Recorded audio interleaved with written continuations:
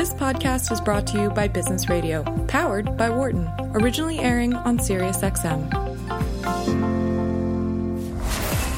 From the campus of the University of Pennsylvania Wharton School, this is Measured Thoughts on Business Radio, powered by the Wharton School. Here's your host, David Reepstein. Welcome to Measured Thoughts on Business Radio, powered by the Wharton School. I'm your host, Dave Reepstein, a professor of marketing here at the Wharton School, and I'm joined, as always, with my co-host and PhD candidate of marketing and business ethics here at the Wharton School, Sunil Bedi.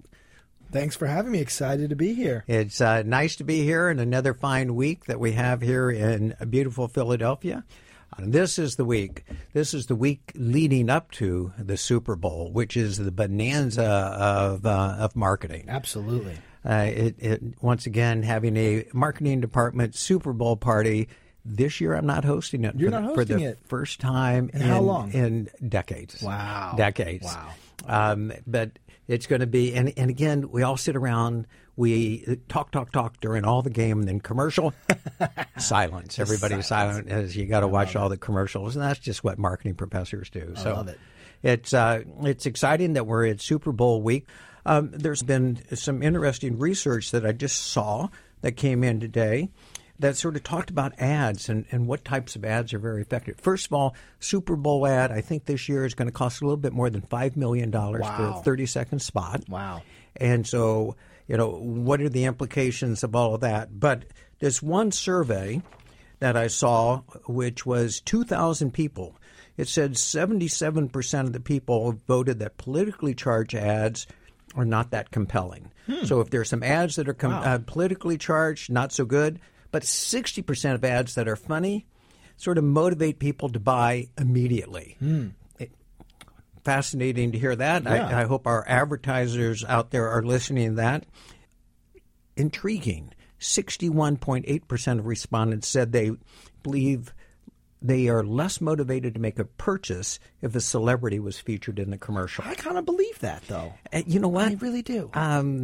Let me tell you what my overall reaction is to all of these. Yeah. This is what people said on the survey. Sure. And so what people do versus what they say is very, very different. That's You true. see some celebrity, you go, oh, I'm not going to pay attention to that. But then later it's sort of authenticated, and so you feel like, oh, this is legit. Or if it's a celebrity you really care about, you can imagine. So amazing stuff. Mm-hmm. But let's talk to some advertisers. Absolutely. So on this program, we've got two advertisers for the Super Bowl that are going to be joining us. In the first half of the program, we've got Anne Marie Suarez Davis, the Vice President of U.S. Snacks and Marketing at the Kellogg's Company, that's going to be joining us, and they're going to be running an ad in the Super Bowl. We're going to have to hear about that. And then in the second half of the program, we've got Luke Cole, who's the head of brand building and marketing for the Kraft Heinz Company, and they're going to be running an ad as well. So need to understand what it is all of their thinking is, and we'll be excited to hear how they spend their $5 million and whether or not they think that's justifiable. So our focus is on Super Bowl advertising. That's what it is we're going to do.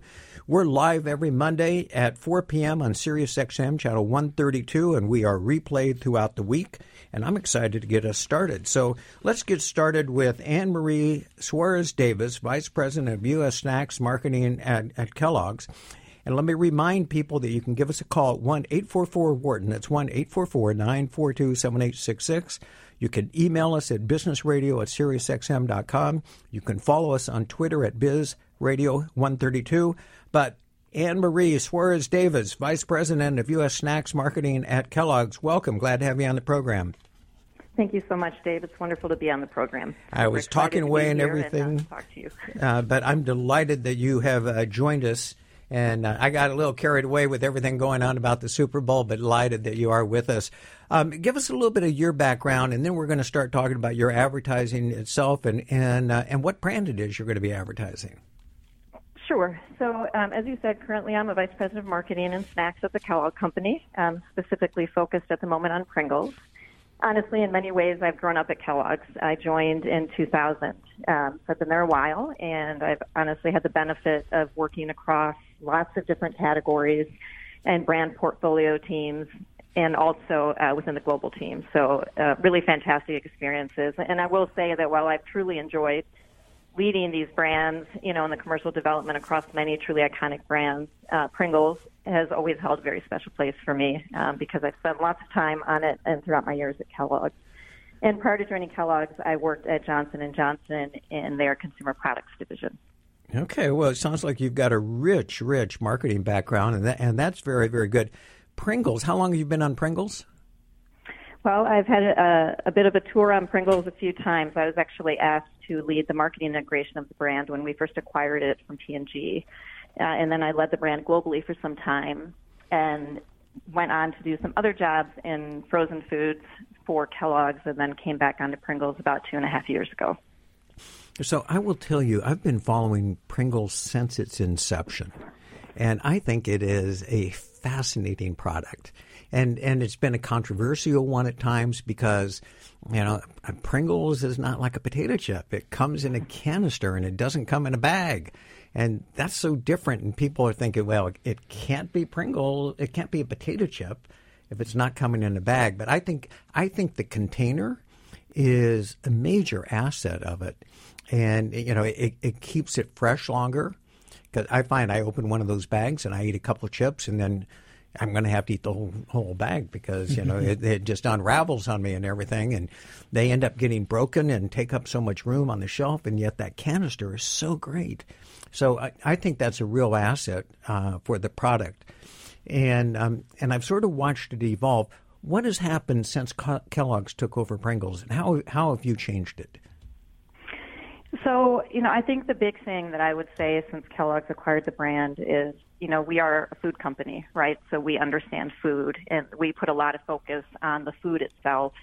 And what we see, what we saw at the time of acquisition and continue to see is, as you mentioned, what's truly unique to the brand. So the can, you're right, absolutely, it's iconic. The truth is, though, that the shape of the chip, and we all had to learn about the hyperbolic paraboloid when we came onto the brand. Mm-hmm. But the shape of the chip makes it unique in terms of the way that it eats.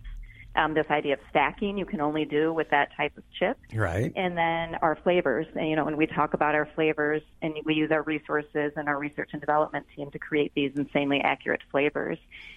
And really, it's been a push since we acquired the brand to focus on these things that are so unique.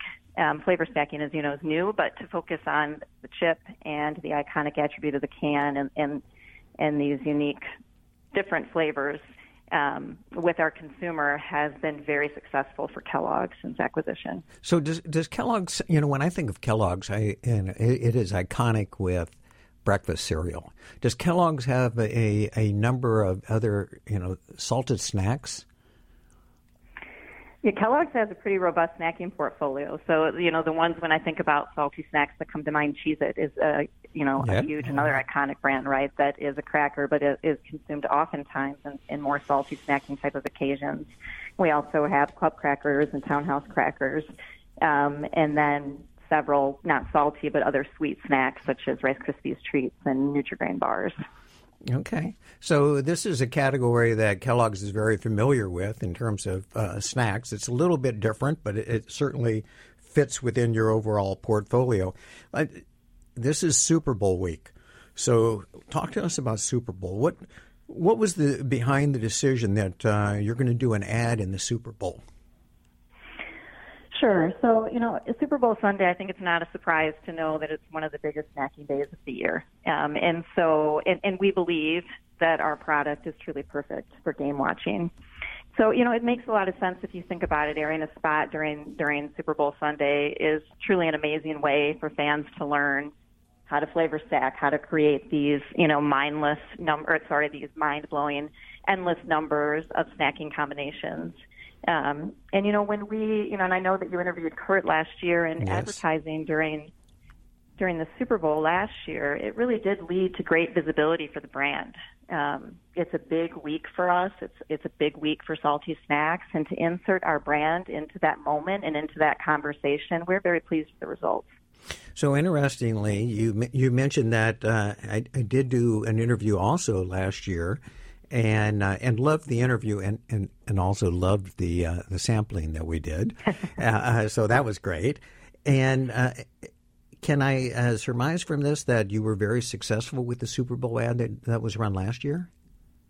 We were truly happy with the results. Yes, I think we got great retailer support, but importantly, we got our message of flavor stacking out to so many consumers, and we saw great engagement with the brand, not only on the day of, but also following. It was a real kind of momentum starter for us in 2018. And, that was, we look forward to continuing that as we go into 2019 now. So what sort of things do you look at to get a sense of the consumers get it and really understand this flavor stacking? So data, right? Data everywhere. I think for us, we obviously follow and listen very closely to conversations that are happening real time in social media, et cetera. That's probably what I would say is one of our biggest ways that we looked at response to the work that we did last year. Did we see consumers talking about flavor stacking or talking about the brand? To some extent, do we see them engaging in the behavior, but really do we just see them talking about this notion of flavor stacking and how it's unique for Pringles? And then obviously we look at purchase information, customer, retailer excitement, et cetera, and we felt very good looking at all that data. So what do you do to facilitate the social dialogue? What do I personally do? Well, not you personally, but what do you at Kellogg do? Yeah, you could tell us what you personally do too. But no, that's okay. You probably don't want it. It's not as fun. I think what we do really is obviously through our agency partners, but we also have social media managers dedicated to Pringles, and they spend a lot of their time online and reading what consumers are saying. Searching not only in our own, Twitter, Facebook, et cetera, but across other outlets to see what are consumers saying, where is Pringles being talked about, and what is being said about it. And then we plan from there different ways to engage in conversation with our consumers in social media. So I hear you saying that, there is a bump in terms of the impressions that you get after, a Super Bowl ad, at least last year. So can you tell our listeners, how do you continue that engagement? So you get that bump. But generally, we see, after an ad, whether sales, whether it's impressions go up and they kind of, decay back down. So how do you leverage that once you've got that, the conversation going? How do you leverage that and carry that into the next month, 2 months, 6 months, till the next Super Bowl ad? Yeah, I think the biggest thing is to keep the conversation going and to stay engaged. I think oftentimes you will see, some brands that will do the big advertisement, for example, during the Super Bowl, and there might be a lot of conversation that happens on that day, and then it sort of dies off after. One thing that we do is we have a very heavy and ongoing presence in social media, and we are constantly out having conversations, posting things, staying current, obviously. There are current things that happen as it makes sense for the brand. We try and leverage that. And, that is one thing that we do. And then we couple that really importantly with pushes in store, because the reality is in order to win and to continue to win, you have to win at retail, in the grocery store where your consumers are buying. So we try, and be cognizant of staying engaged with consumers online, but also making sure that our products are on display and front and center during key periods for the brand, and we choose other kind of key snacking days for the brand. No, that's an imperative part that you have it in the stores and customers can find it. It's a key part of marketing is making sure that you've got that presence. Let me remind our audience, we're currently speaking with Anne-Marie Suarez-Davis, who's the Vice President of U.S. Snacks Marketing at Kellogg's, and you're listening to Measure Thoughts on Sirius XM 132 Business Radio, powered by the Wharton School. And you can give us a call at 1-844-WHARTON. That's 1-844-942-7866. So one of the things that you did mention is that you said that there was this buildup going up to the Super Bowl. What specifically are you guys doing, not you specifically, but Kellogg's doing, to create that buildup and that momentum? So as we go into this year and get ready for, Sunday, and we've been getting ready, as you can imagine, for some time now. But really, it's kind of a known thing, right, that the 30 seconds are super important, but that Super Bowl lives well beyond those 30 seconds. And where we're largely focused, as you can imagine, is displays in store, right? That's a big thing for us. Sure. Making sure that when fans go to stock up for, their watching parties, that Pringles are easy to find. The other thing that we're doing this year, which is kind of a fun thing, we didn't do this last year. So obviously, I think, you would know more than anybody, Super Bowl marketing has kind of become its own subculture. Sure. And fans are watching TV for certain, and they're watching the ads on TV, but really they're very engaged through their second screens as well.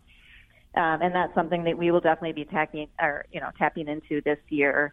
So we are partnering with Twitter in both Boston and Los Angeles on January 31st and February 1st. And we're prompting our most loyal fans, as we like to call them, to tweet for their chance. Your which fans? Our most loyal fans in Boston and Los Angeles. So, those people who are actively engaging with us on Twitter. Mm-hmm. And we're going to prompt them to tweet at us about a free Pringles Flavor Stack delivery for their Super Bowl watch party. And then for the first 600 that respond across the cities, we will actually have same-day delivery of the cans through food. It's called Fuji. We will deliver these, cans that they've wanted so they can create their flavor stacks for their Super Bowl watch party. So just, it's a fun way to engage with our consumers right where they're at, to get them excited about flavor stacking before the game and start to get them ready and excited to see Pringles advertised during the game. So the ideal stack is one that has about 8 different flavors in it, so I can get all of those delivered. Is that sort of the notion? And usually 3. I think 3 is pretty ideal because it's got enough different flavors, but it's not too huge to fit in your mouth. So I think we're going to stick with 3. So where did this idea of flavor stacking come from? And just to be really clear, so everybody, flavor stacking very well. I've been in the next room flavor stacking for the half hour leading into the program. The notion is take the pizza flavor and mix it with the jalapeno flavor and then mix it with the cheddar flavor. I do stacks of 6, by the way, 2 of each of those, and then eat those simultaneously. And it's sort of the combination of those flavors that really is a highlight for people. And then there's also the highlight of the creating of what's the right combination. Mm-hmm. So you just heard the combination that I love. But is that sort of the notion? I wanted our audience to be able to see that and sort of salivate as they're thinking about that. But that's the notion, right? Yeah, that's the notion. So if you think about something we talked about a little bit earlier in terms of just the really unique shape of the chip, the crisp, right? That unique shape lets you flavor stack them really nicely and really neatly, so you can create this edible sort of no bread sandwich. That you can have these experiences, and really it's a fun way to create. We would have like a Pringles no mess chicken wings that would have barbecue, buffalo ranch, and ranch style Pringles. Nice. Or napkin free nachos that are jalapeno, original, cheddar, and sour cream. Oh, so that's kind of the idea, is taking foods that you would be familiar with and finding ways to recreate them through Pringles is often a way that consumers think about this idea and really engage with the idea. So I'm not going to ask you to go through more combinations, because I understand there's over 300,000 different combinations if you look at the flavors that you've got, and all permutations of 3. But there's a lot of room for creativity as one goes through that. Tell us about the ad itself. What is the ad, and how did you go about trying to create that? Yeah, so the ad itself, this was actually a lot of fun to work on this year, this idea. The Great Group is our agency of record, our advertising agency of record, and they came forward with this really relevant and fun insight around smart devices, right? And smart devices, as you know, they're quickly becoming integrated into so many people's daily lives. And really, the truth is, if you go out and you look around social media, you'll see lots of memes out there that talk about smart devices kind of chiming into the conversation in a room unprompted. And so we felt like that was just some fun cultural fuel to push off from. But really beyond that, and we wanted to go beyond just introducing fans to flavor stacking. You've mentioned the endless number of combinations. So we really wanted to reveal this truly mind-blowing number of endless flavor combinations. And so we like this idea that this number is so large a number that it's almost impossible to comprehend unless, of course, you're a computer or a smart device. And that became a way to tell this, this really nice and funny story. So I like the survey results that you talked about at the beginning of the show, that, consumers are liking funny ads. Our ad is definitely sitting in that funny spot. And, you see these consumers stacking, and then the sad device pipes in, and she's sad, and so while she may be able to comprehend the endless flavor stacking possibilities, she's so sad because she realizes she'll never taste the insanely accurate flavors of Pringles. And you see that her emotion come through with music, sad music. And then, our actors are not that sympathetic to her sadness. And so you see that immediately contrasted with Funky Town when they request Funky Town, and you hear that come through the speakers. So it is a very lighthearted, and funny ad that just taps into something happening in society right now. So I had seen the ad previously. Both Sunil and I had seen it, and we didn't want to reveal the what really happens unless you were willing to. I think it's really, really clever to have this, this smart device that's sort of craving, I wish I could, taste what you're tasting. And it's been a lot of fun. It's got to be a lot of fun. So what sort of reaction do you think there's going to be? Do you think it's going to be just viewed as a really humorous one? Do you think it's going to be actually, I'm wondering, as an audience member, you can identify more with the smart device than the people in the ad that are eating it, because I'm hearing about it, but I can't taste them right now. Right. Well, hopefully you've gotten your Pringles. Hopefully you've stacked up before. Well, you said stack up or stock up? Which Hopefully was you've stacked up in the store before you see the ads, so you won't feel sad about not tasting them. And so, by the way, I'm real curious thinking about this globally, since you're now in, what do I hear, 140 different countries you sell Pringles. And a lot of those countries watch the Super Bowl. Do they get to see the Super Bowl ads as well? That's a really good question. I believe they do. But I'm not 100% certain. Yeah, so that's actually my belief too. Is I believe they do, but I'm not sure. But it'd be interesting to try and see whether or not you see that lift in other countries as well, and how this idea of if it's just the overly obese American household that stacks up all of these, or if that's a global phenomenon. I bet it will work well in other countries and sort of translates very well for that. Yeah, I think it would too, especially because the flavors that we have across the markets, across the globe, are very relevant within those markets. So I think it could be a very fun thing to do in other markets as well. Okay, let's talk $5 million. And how is it you can justify that? Was that a hard internal sell, or with the success from last year, it was like, well, this is a no-brainer? And how is it you go about thinking about, does it pay for itself? Yeah, that's a great question. It's something that I think has been debated for a long time. Certainly we have those discussions as well. I think for me, the reality is you go back to a couple of things. Go back to how many people you reach in such a big way, and also the ability to get people to engage at that moment, real time, with your brand.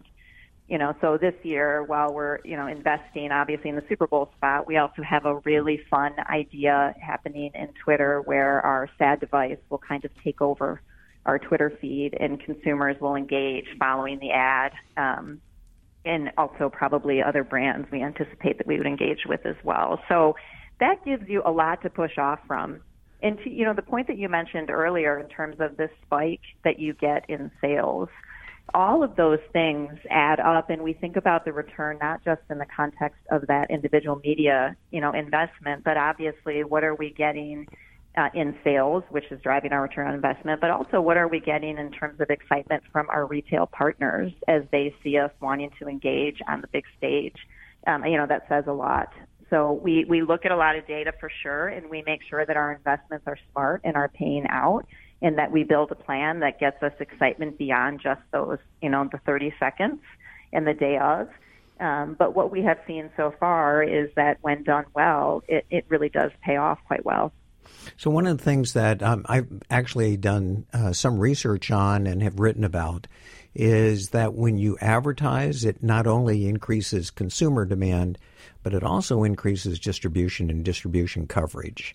And do you see that, and that you really see that, by doing the advertising, you do see, greater retail acceptance, and by letting them know you're going to be on the Super Bowl, that suddenly you get a higher ACV, all commodity volume, or distribution coverage?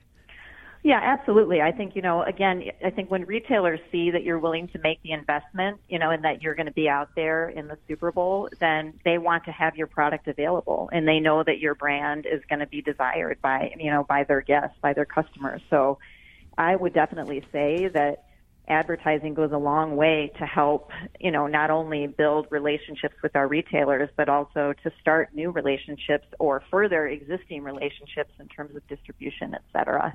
And I won't quote specifics, but I think, we have seen that happen as we move forward on this, in our Super Bowl execution. Sure. Anne-Marie, I have a question that's a little bit broader than thinking about just Pringles. So, you obviously represent the Pringles brand, but to some degree you also represent the Kellogg's brand. And there's a lot of snacking, as you said, the cheeses. There's actually several, there's a big portfolio of snacking products in the Kellogg brand. So how do you think about, particularly the Super Bowl, promoting one over the other? Or is it that kind of discussion, or is it really we're going to promote them all? How do you think about that? Yeah, so I think, we have, as you can imagine, a lot of discussion across the portfolio, what makes the most sense.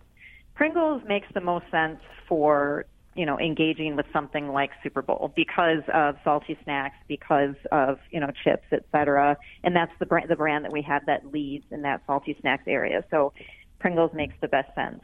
I think the key thing is if you go back to kind of the retailer story, while Pringles is a big focus of our displays as we think about getting ready for the Super Bowl, we also have other brands in the portfolio that make a lot of sense and to some extent come along for the ride in store. So you see some displays that might have Pringles and Cheez-It together. Mm-hmm. And so that's a win-win for us across the portfolio.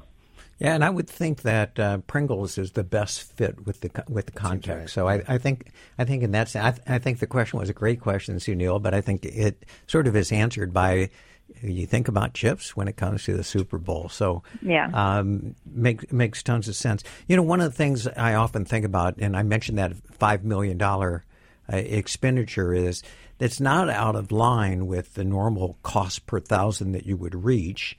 But also what ends up happening is the number of times it's replayed and discussed and shown after the Super Bowl.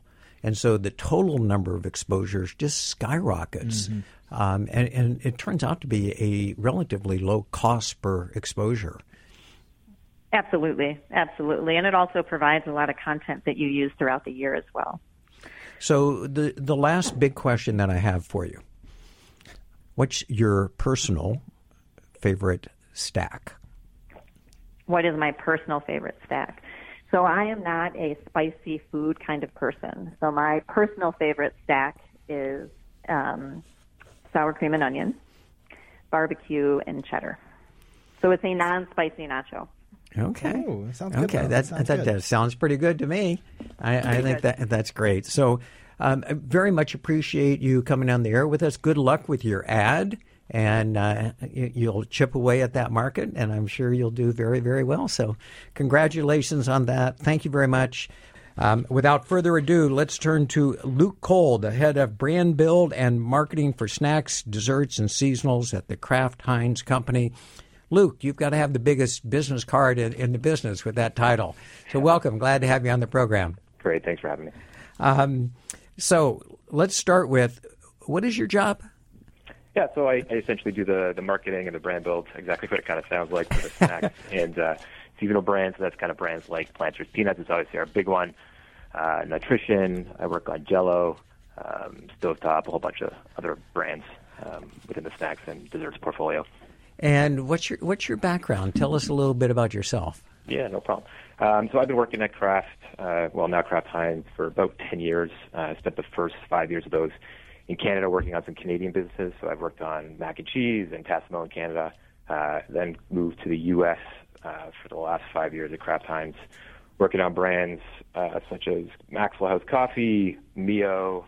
Worked on a Capri Sun a little bit, and some Kool-Aid businesses. So mostly in the beverages businesses, but all basically in food at Kraft Heinz. So one of my all-time favorite former students, had been the chief marketing officer of Kraft, Paula Sneed. And she's no longer there. I think she's retired, which says how long I've been doing this. When your students start retiring, you know you've been in the business for a long time. But she always spoke very highly about the marketing that was done at Kraft, and I was always very impressed by that. And so you've got a good position with a great company there, so that's great. You mentioned Planters Peanuts, and talk about what that product is. And that's the one that you're going to be advertising at the Super Bowl this year. Is that right? That's correct, yeah. Planters is an amazing brand. It's been around for 123 years. Wow. Wow. Yeah, it's a long time. And Mr. Peanut is obviously our brand icon. He's over 100 years old now, so he's 103. He's never had a trip to the Super Bowl, so we thought it was time to bring him into the mix. But, it's a global brand. One of the largest, it is the largest snack nut brand in the U.S. We do everything from, peanuts to cashews to mixed nuts, on-the-go nuts, everything you could think of, but they're all really under that Planters brand, and it's a staple in most households. I should send you a picture of my kitchen, because sitting on my counter is one of the biggest darn cans of Mr. Peanut peanuts, because I just love your salted peanuts that are there, and I find it to be a great snack. So you've got a good product to be working with. Yeah. When I think about Kraft, there's so many different products that you have. How is it you decided that you were going to support Mr. Peanut this year? And you said this is the first time Mr. Peanut's been on the Super Bowl? That's correct, yeah. Planters was actually in there 10, 11 years ago, but never Mr. Peanut. Ah, okay. And what was behind the decision to pick Mr. Peanut this year? Yeah, I mean, listen, it seemed like a very natural fit for us. Like I said, Planters is, the number one snack nuts brand out there. Super Bowl is the biggest snack nut, or the snacking day of the year, right? So kind of just made a ton of sense for those two to go together. I think, there's that huge in-store opportunity that comes along with that day. It's, again, a very important day for snacking, and it just makes sense that we're part of that conversation. Other reasons, a couple of reasons more, our consumers are a little bit older, so 55 plus, 50% of our consumers are over the age of 55. And the Super Bowl really creates that opportunity to age down a little bit for our consumer, which we're trying to do. And, that day is extremely important for my target market, who's that Gen X male. For him, this is the biggest day of the year, so we really want to make sure we're there for that day, and that's an important day for him. And, he's considering Planters when he's kind of looking through all those snack choices out there. Wow. So, in the first part of this segment, we just had Pringles on, and they've got to be one of your competitors for the snack food at the Super Bowl. Well, yeah, absolutely. I mean, I think historically we've thought of ourselves more within the snack nuts category. Right. More recently, we've said, hey, how do we kind of broaden that and reframe ourselves in a much larger salty snack category? So, yeah, I would say that would be a competitor now, whereas maybe if you asked that question 2 or 3 years ago, it may not have been the case. So that's, again, another reason why we kind of want to get ourselves into the mix at the Super Bowl, which is that big day of the year for snacking. So the reason I asked that question is sort of what you just alluded to. I wanted to know how you defined you look at your market share, and actually, I'll tell you a quick story. I was at Disney once, and I asked them what their market share was. And they said, we don't normally look at our market share, but if we had to, we would think about our share of disposable income. So they defined it very, very broadly. When you think about your market share, you think about your market share as the share of the peanut business, your share of the nut business, your share of the salted snack business, your share of the snack. How do you think about that?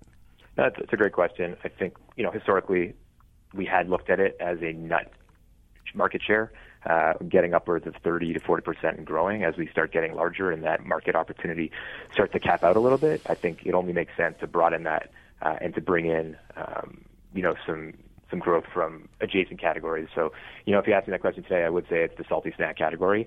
We're aggressively going after that segment and, trying to grow there. Okay. And what are you doing specifically to try and broaden that market other than just being on the Super Bowl? Sure. And maybe that's it. Maybe being on the Super Bowl is the answer.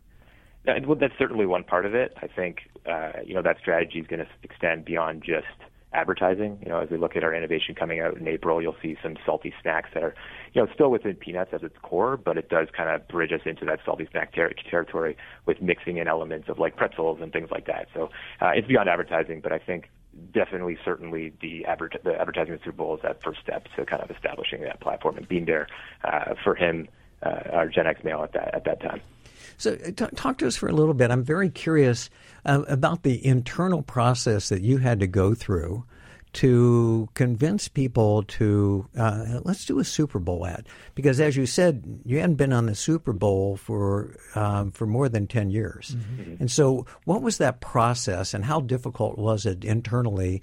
And what did you have to do to get that accomplished? Yeah, no, I mean, first and foremost, right, we look at our brand, and we have a massive brand in Planters. It is growing. We're in a category which is very healthy. So, the opportunity was definitely there to put a stake in the ground and make that investment. I think it was time to kind of start acting like that and spending our resources behind something like that to make that, that giant push. Again, lots of reasons and justification go into it, but I think it was a fairly easy decision to make once we kind of aligned on what to do there. Again, strong brands, strong category. We have a very sound strategy in place that we felt really good about, and once you kind of check off those boxes and you decide that you're in a best business for Kraft Heinz, the organization was extremely supportive of us kind of getting behind that and having a role in the big game. Let me remind our audience you're listening to Measured Thoughts on Sirius XM 132 Business Radio powered by the Wharton School. And you can give us a call at 1-844-WHARTON. That's 1-844-942-7866. And we're currently speaking to Luke Cole. And Luke, I want to get in and ask you about what you're doing for the Super Bowl and what's that specific ad that you're showing. Tell us a little bit about the ad. Yeah, so the ad, I can't give away a ton because obviously we haven't launched it yet. That will be being released tomorrow. So what I can tell you is, we looked at the developing of this thing was more looked at like a little short movie, right? So it has everything from celebrities to pyrotechnics, special effects. This thing is explosive, and we're super excited about it. I think we're super excited about it. But again, the storyline is really the strategy is like we talked about. Mr. Peanut and Planters peanuts are there for you when you need that salty snack and that fix. So we kind of have your back at that time, and the storyline is about Mr. Peanut, and he's kind of saved A-Rod, Alex Rodriguez, from snacking disaster. So that's as much as I can tell you about the storyline, but super excited for everyone to kind of see that tomorrow when it goes live. Yeah, you're going to do that in 30 seconds? Yes. The feature film in 30 seconds. I like that. So you did let out of the bag that it's A-Rod that is your celebrity. Correct, yeah. And I'm curious, how did you go about deciding A-Rod? Because, it's very interesting making a decision. First of all, we're going to have a celebrity, and suddenly, cha-ching, the cost of doing that ad goes up. And then secondly, deciding who that the celebrity would be. So talk a little bit about both those decisions. A, we want to use the celebrity, and I also heard you say celebrities. And then how you decided A-Rod. Yeah, the process is obviously when you start, right, there's a bunch of options on the table. And I think we looked for people who, like I said, Mr. Peanut is there for you in those crunch time situations, right? That's kind of the strategy, and that's what the advertising is about. So we wanted to look for someone who historically has been there for their teams or their families. So A-Rod, being the Grand Slam leader of all time, was just a perfect fit. The guy is a baseball legend, and he was there for his team in the clutch, so we thought even him, to demonstrate that even him, or he needs a little bit of help at times, Mr. Peanut's there, and we'll have his back. So kind of that's where we landed on A-Rod. Okay. And why specifically A-Rod? Is it, maybe you just answered that he sort of fits the bill and did so well with the team and was there in the clutch. Was that sort of what you were thinking about? Yeah, is that, and then he's also a very well recognized man, and sports athlete, and we thought it was a great fit for the spot. I was wondering whether or not his association with J-Lo is he's still being recognized because he's fairly visible on that front as well. Yeah, it certainly doesn't hurt. Yeah. Is there anything about the fact that you guys, as you said, your competition, your market share, as Dave said, might be greater than just the nut. It might just be might be snacks. But in that market, in the snacks market, I view peanuts as a healthier snack, a snack that is, whether it's salted or unsalted, better than necessary. Luke's been every time throwing that in there, that adjective in there, a healthy snack. So I agree with that. That's part of why it's my snack. Right. And so maybe you could speak a little bit to that, Luke. I mean, is that part of the, whether it's Super Bowl or not the Super Bowl? I mean, given you have an athlete, you're using an athlete in the ad, is there some kind of image that you're trying to create around that as well? I mean, it's certainly a factor in nuts and how we stand out. And we talk about point of difference versus some of the other salty snacks that are out there. It's certainly one of them. I think common knowledge that nuts are a healthier option than like a potato chip, so to speak. But so we don't necessarily speak to that a ton in our advertising because it's just common knowledge. Sure. I think what we're pushing more is to consider it in those opportunities, not because of the healthiness, but really we put our hat on the crunchiness and the satiation, the filling experience you get from a nut. Right? You don't feel bad indulging and having that Sure. That filling satiation between, say, lunch and dinner, where you want something and you eat a potato chips, a bag of chips, you'll feel a little bit guilty about it. Yeah, you're eating a healthier snack that'll fill you up. Crunchy nuts they're an amazing food for sure. And again, we just want to be in that consideration set when our guys making that decision. Yeah, I think that makes sense. And so, you mentioned that you haven't done this for the past 10 years. So, given that this is going to be such a momentous time in the Planters brand, I wonder, have you thought about how you're going to measure the success of this? What kinds of metrics you're going to look at? Have you already started to measure, maybe spikes, and how are you going to continue, the increase in, sales or awareness that happens, hopefully, ideally after the Super Bowl? Yeah, absolutely. Obviously, a huge part of the decision is building out those KPIs and kind of measuring those as we go. I think the first one is obviously awareness. So, we want to, meet 100 million impressions on the Super Bowl. But I think I heard the conversation earlier on the Pringles conversation, caught the tail end of that.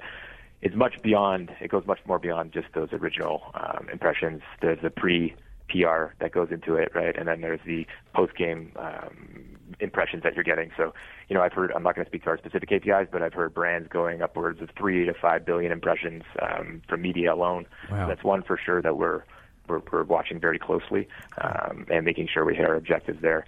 Second one I would say is retail sales lift. So, it's harder to measure implications of consumers buying right away, obviously, because when they see the ads, when that translates into consumption is a little bit tricky. But we are looking at retail sales lift in terms of volume that are in displays and those kind of things. So we have some metrics around that. Third, I would say, is the social side of this. So the shared rate is what we call it. We do shared impressions. Essentially, that calculation is shared impressions over total impressions to give you a metric of how many people actually shared this thing and found it interesting enough to share. So we have some goals around those specific share rate. And then the last one we look at is brand health. So we have some metrics in place just to measure, the attitudinal equity and kind of how close the consumer feels to that brand, and we measure that before and we measure that afterwards. So we feel like with those 4 metrics, we really get a holistic picture of how the Super Bowl performed. All of them make tons of sense to me, but my guess is it's hard to justify the spend unless you see it in retail sales. And so ultimately, we want our brand health getting better. We want a lot of people sharing. We want certainly all of those impressions. But all of that is to funnel into retail sales. I understand you don't see the retail sales immediately, but I'm assuming that you're looking to see that there's got to be sufficient lift to justify this total spend.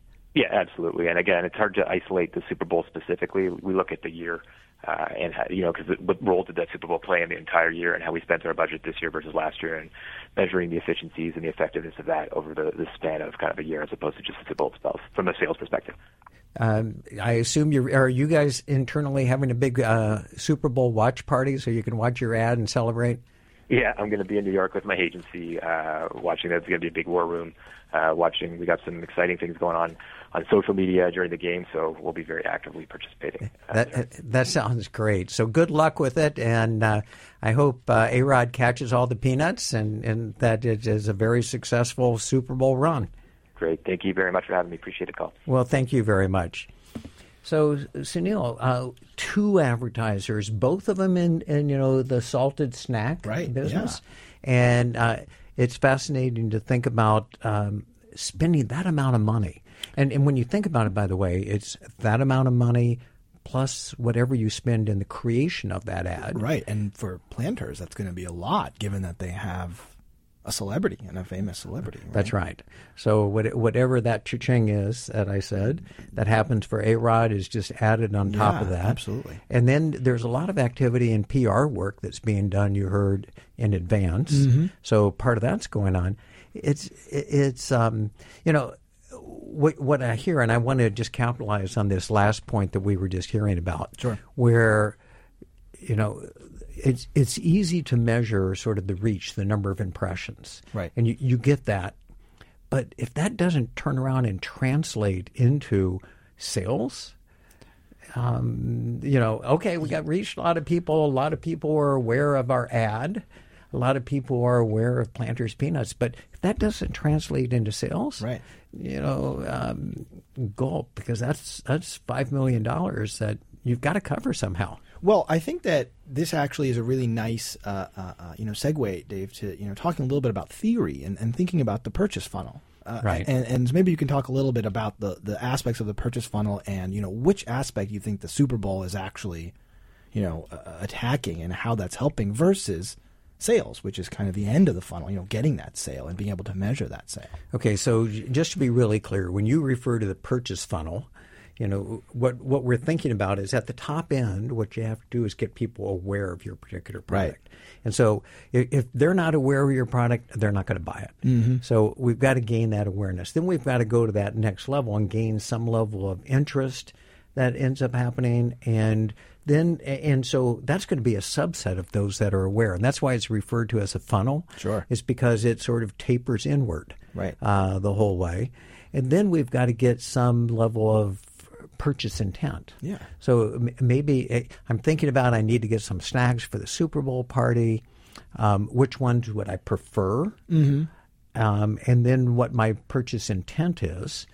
And then we get to the actual purchase. Right. And so that funnel keeps getting narrower and narrower. What you want is you want everybody you want it to be not a purchase funnel, but a purchase cylinder. Oh, sure. Yeah, right. That would be everybody that we reach goes all the way through. Well, I guess the trick is, the difficulty is, we're measuring the impressions and we're kind of measuring that awareness or, how people are sharing. But it's hard to track those consumers, down to the purchase intention. And I think that's the difficulty with figuring out, are these ads really going to pay for themselves in the end? Right. And so while I don't track the individual, right. I'm aware, when you said 111 million people saw it on the Super Bowl, so I got that level of awareness. Yeah. Minus those that are going to the bathroom, minus those that are going and getting food and whatever. So I get a certain level of awareness. And frankly, I'll tell you, a large number of people that might be sitting there may not even be aware of it. And I remember looking last year at the ads and I go, boy, I was there. I was watching and I didn't see that ad. Right. So, so we really want to look at, and what they do is they do specifically measure what that awareness level mm-hmm. is. Okay. Separately, we're going to measure how many people are interested in our product and how many people are in the category. Right. And then within that, how many people prefer us? And there are measurements that are taken at each one of these specific levels that are going through that whole funnel. Yeah. But if it doesn't get you to that sale, then at the end of the day, that's what it is that pays for it. So we're going to see lots of activity going on. This is the week that there's going to be the discussions. This is the week where there's going to be the build-up. You heard, these ads are being made available starting tomorrow. Yeah. So we'll see what it is that ends up happening. Stay tuned for the Super Bowl. I'd like to thank both of our guests today, Anne-Marie Suarez-Davis of Kellogg's and Luke Wilson of the Kraft Heinz Company. This is Business Radio, powered by the Wharton School on Sirius XM 132.